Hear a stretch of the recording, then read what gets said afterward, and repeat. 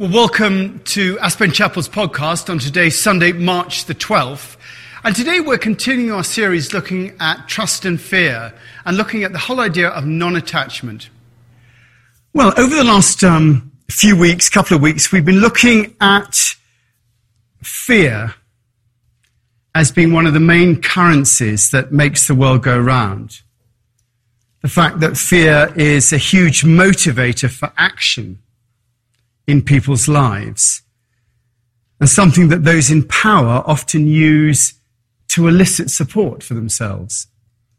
And last week we looked at trust being the way out of fear, and that the key to breaking the cycle of fear was really letting go of control. We have to realize that we're not in control of the outcomes of our life, and must therefore give up any expectation around those outcomes. Just letting go of what's going to happen, trusting and not fearing. When I was with Gary on the mountain on Friday, going down the thing, he said, just trust gravity as you go down. And you've really got to give yourself up when you're skiing to that gravity. There's nothing else you can do. You can't have all the fears of what's going to happen as you go down. You've just got to trust. And it's the same thing in life. You've got to trust and let go of those outcomes. Also, the idea that fear and anger are a part of living. You can't escape them. We have to accept and receive them and not try to park those emotions outside ourselves by letting go of our concern of outcomes, by letting go of the control of how it will all end. We, in that moment, have the humility to be part of something greater than ourselves. We say, look, it's not my plan, life. It's someone else's plan. And we let go of that.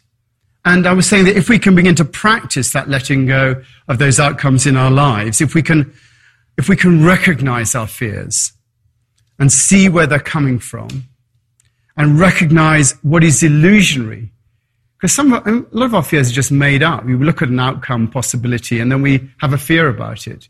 But we have to recognize that which is illusory and that which does require action. If we can stop trying to give our fears to others to look after, but instead have our fear and not act out of it, then we're modeling the changes that we need to take place in the way that humanity deals with fear. And that's the beginning of it. Not to react, not to be forced into action, but just to have it. And this week I want to look at what we're left with if we're willing to let go of those fears.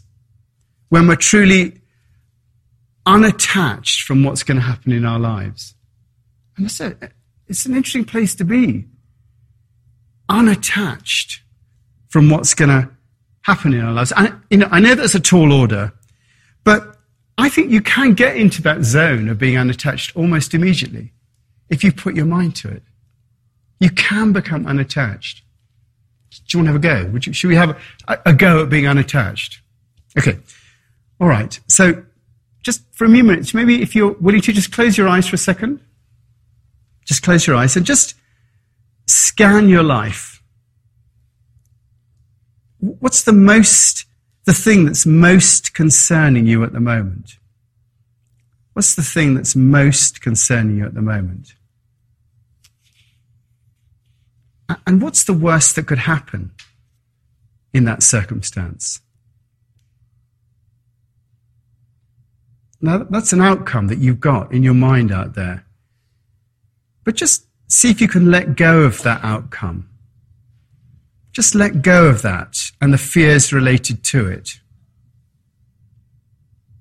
What comes up next? And now see if you can let go of that. And just begin to get a sense of trust in your life right now. And within that perspective of trusting life, can you accept whatever happens? Can you be unattached to whatever outcomes you might imagine? Can you just let be and let go? Just notice how that feels. Just letting go of those outcomes. Okay, just a little moment, you can open your eyes. The interesting thing is that we can always get to that point of unattachment. It does take us pausing and reflecting, but it's a state that is available to us if we're willing to pause and reflect. And what I want to look today at is what happens when we reach that point of unattachment.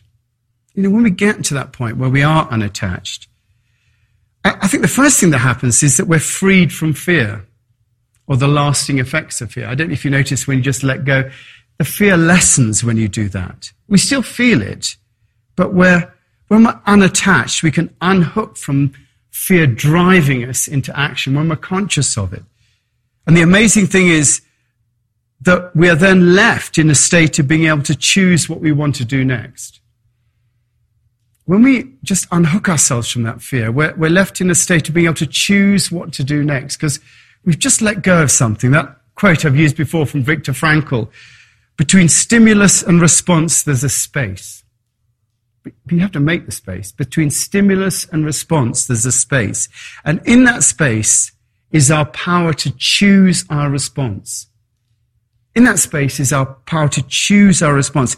And in our response lies our growth and our freedom. It's in that moment when you decide what to do. And being unattached from the outcome puts us in that space. It puts us in the space. We're suddenly free to act in whatever way we want to. And we're conscious of what we're doing. We're conscious.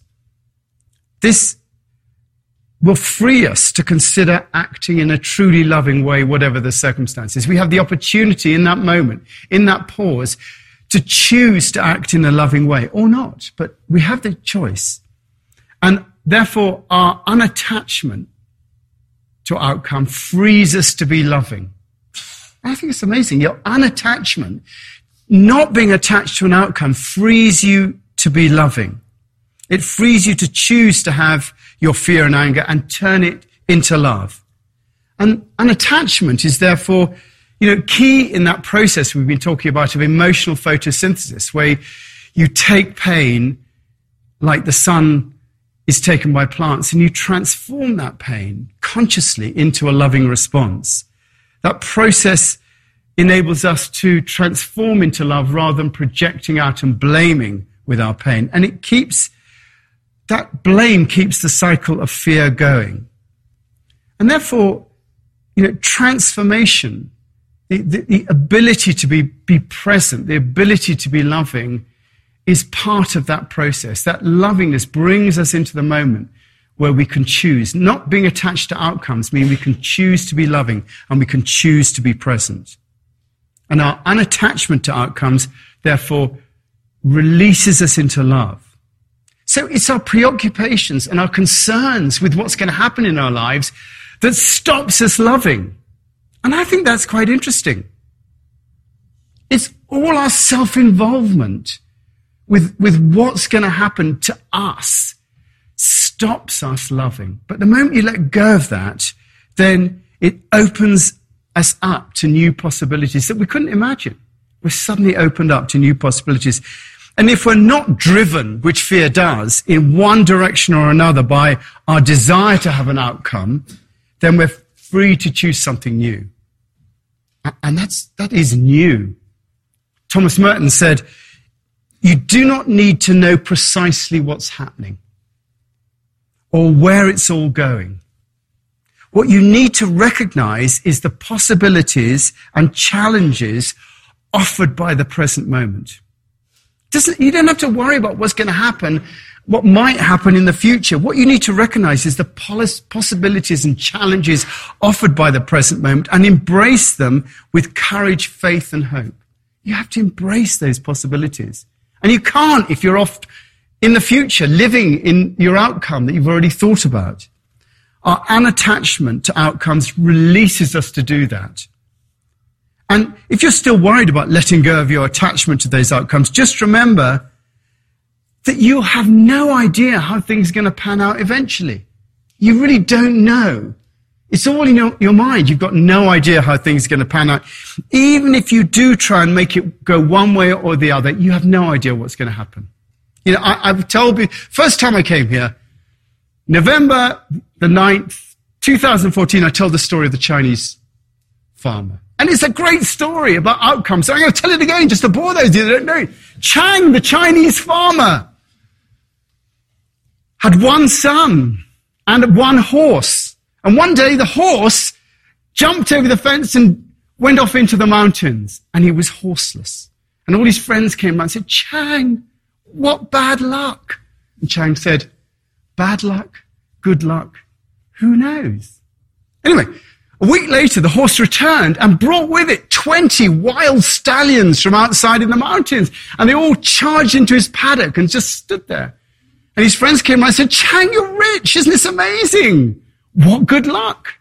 And Chang said, good luck, bad luck, who knows? Because a week later, Chang's only son decided that what he was going to do is break in one of those horses. So he got on the horse and rode it around. And of course, the horse threw him off and he fell on the ground and broke his leg terribly. Had to be taken off and, awful situation. So his friends go, Chang, what bad luck. Chang says, good luck, bad luck, who knows? Because the next week, the army came round because they declared war and they wanted to round up all the young men in the village to go and fight the war. So all of them were rounded up except Chang's son, who had a broken leg and couldn't go. So good luck, bad luck, who knows? You don't know what's going to happen. You think it's going to be great or you think it's going to be awful, but the truth is you haven't got a clue. And it's worth remembering that. You don't know, which is why you don't know what's good or bad, which is why Adam and Eve, there we are, getting back to the Bible, those of you worried. Bible, Adam and Eve, Genesis, why Adam and Eve were told not to eat of the tree of the knowledge of good and evil. Isn't it interesting that Adam and Eve were asked to eat, told not to eat of the tree of the knowledge of good and evil? To preserve their innocence, that they didn't know what was good or evil. Being unattached frees us to see things clearly. That's what it does. And when you see things clearly, you can see, and here's the big news, you can see that in fact heaven is this world clearly seen. Heaven is this world clearly seen. We don't often see it, because we're so caught up in trying to get what we think we want and not have what we think we don't want. But in reality, heaven is this world clearly seen. As Jesus said, the kingdom of heaven is within you. And we look out from our individual heads into heaven, into the kingdom of heaven. That's where it is. And right now, we are all looking out into heaven. We are part of heaven. It is all around us, should we choose to have it that way. But most of the time, we don't. Often we choose to live in hell by torturing ourselves about the outcomes in our lives. And the hell is a hell of our own making as we try to second guess what's happening in life and position ourselves correctly. But in reality, our unattachment releases us to experience heaven. That's what it does. Our unattachment releases us to experience heaven. And that is the true nature of enlightenment. If you want to know what enlightenment is, that's what it is. Enlightenment it's not a peak experience. Anyone can have that, and many people do. A peak experience is just a peak experience. And just as the top of the mountain, and Ward will agree with me on this, the top of the mountain is no more important than the bottom of the mountain. It's just a load of old rocks and earth and maybe a little bit of snow if we're lucky. So a peak experience is just another experience. What enlightenment actually is realizing your non-attachment. That's actually it. And therefore seeing the world as it truly is, without the judgments we put on them.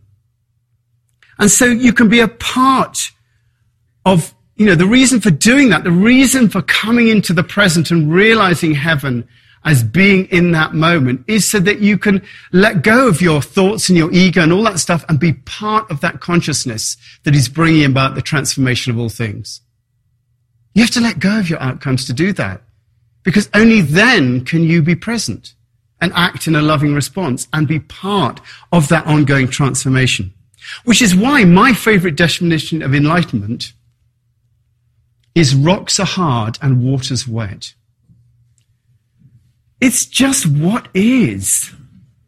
All the guff books that are written, it's just what is. Just seeing the world as it is with no judgments, no preferences as to how you're experiencing it or what's happening, no deeper meaning, no hidden meaning, no this is all an illusion, none of that stuff.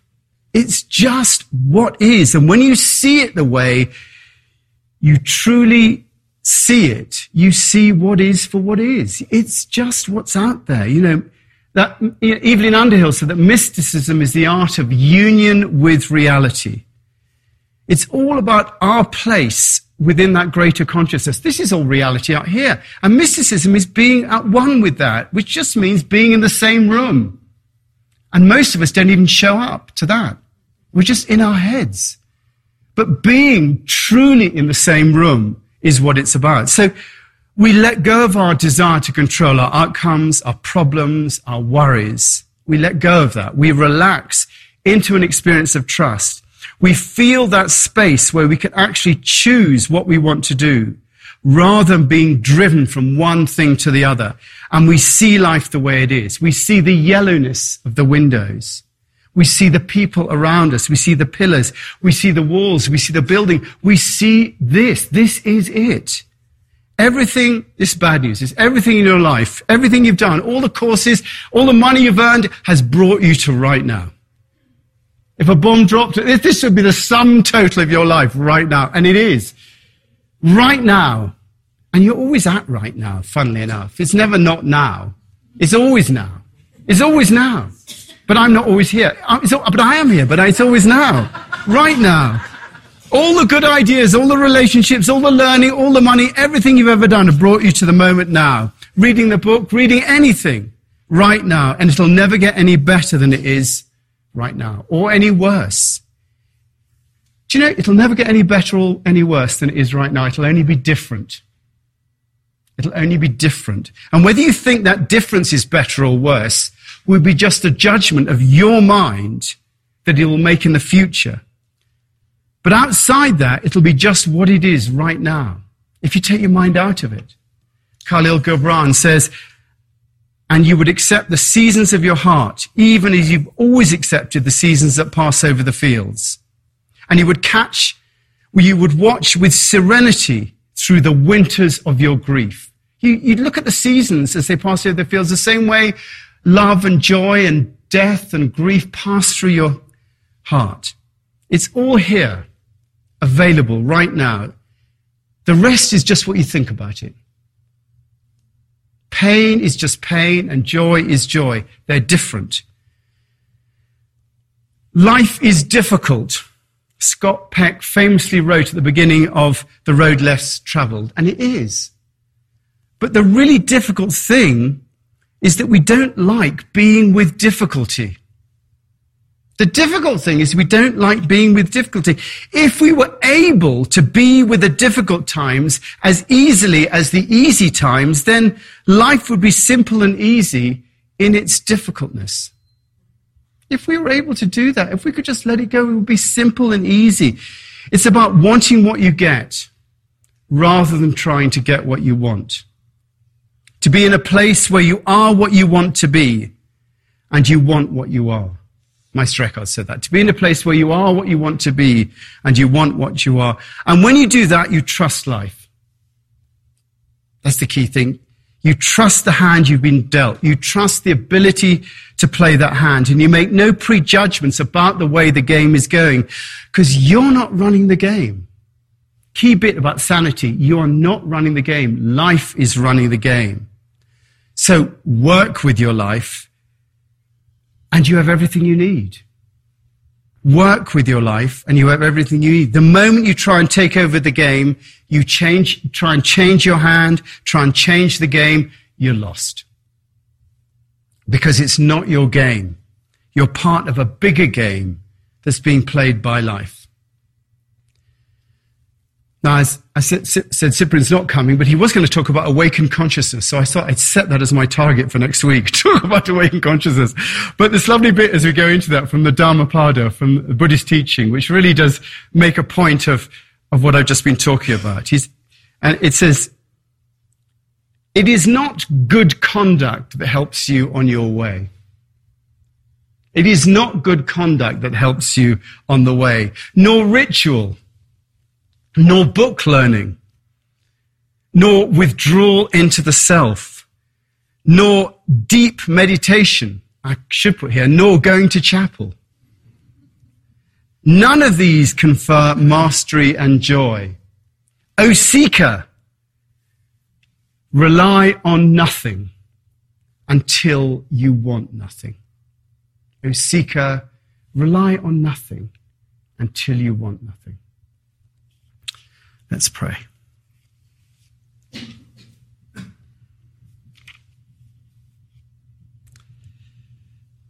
We do pray that we may be able to let go of our attachments and come into the present and choose that lovingness and be part of that consciousness. And we pray that for our community here, for our country, for our world, that fear would be lessened. And we pray for those that we know particularly are struggling at the moment. And we particularly think today of Valbritt Karlberg, who's now in Denver and in a really difficult place. Think of Patricia Hill and Barbara Orcutt and Will Welsh, Anne Hodges and Tracy Houston, Shelley Franklin's sister Melanie. Continue to think of Matthew Greenland and Galen Gatsky, Linda Schneider, Susan Fesis's daughter Katie. Pray for the family of Ryder, who died recently, and Jeff Schlepp, whose leg was amputated the other week, and his wife Lynette. Family of Jack Fields. And also continue to think about Patty Harris, whose father died recently. Lord, we just ask your blessing on all these people. Anyone else that we want to just remember in our hearts now. Amen.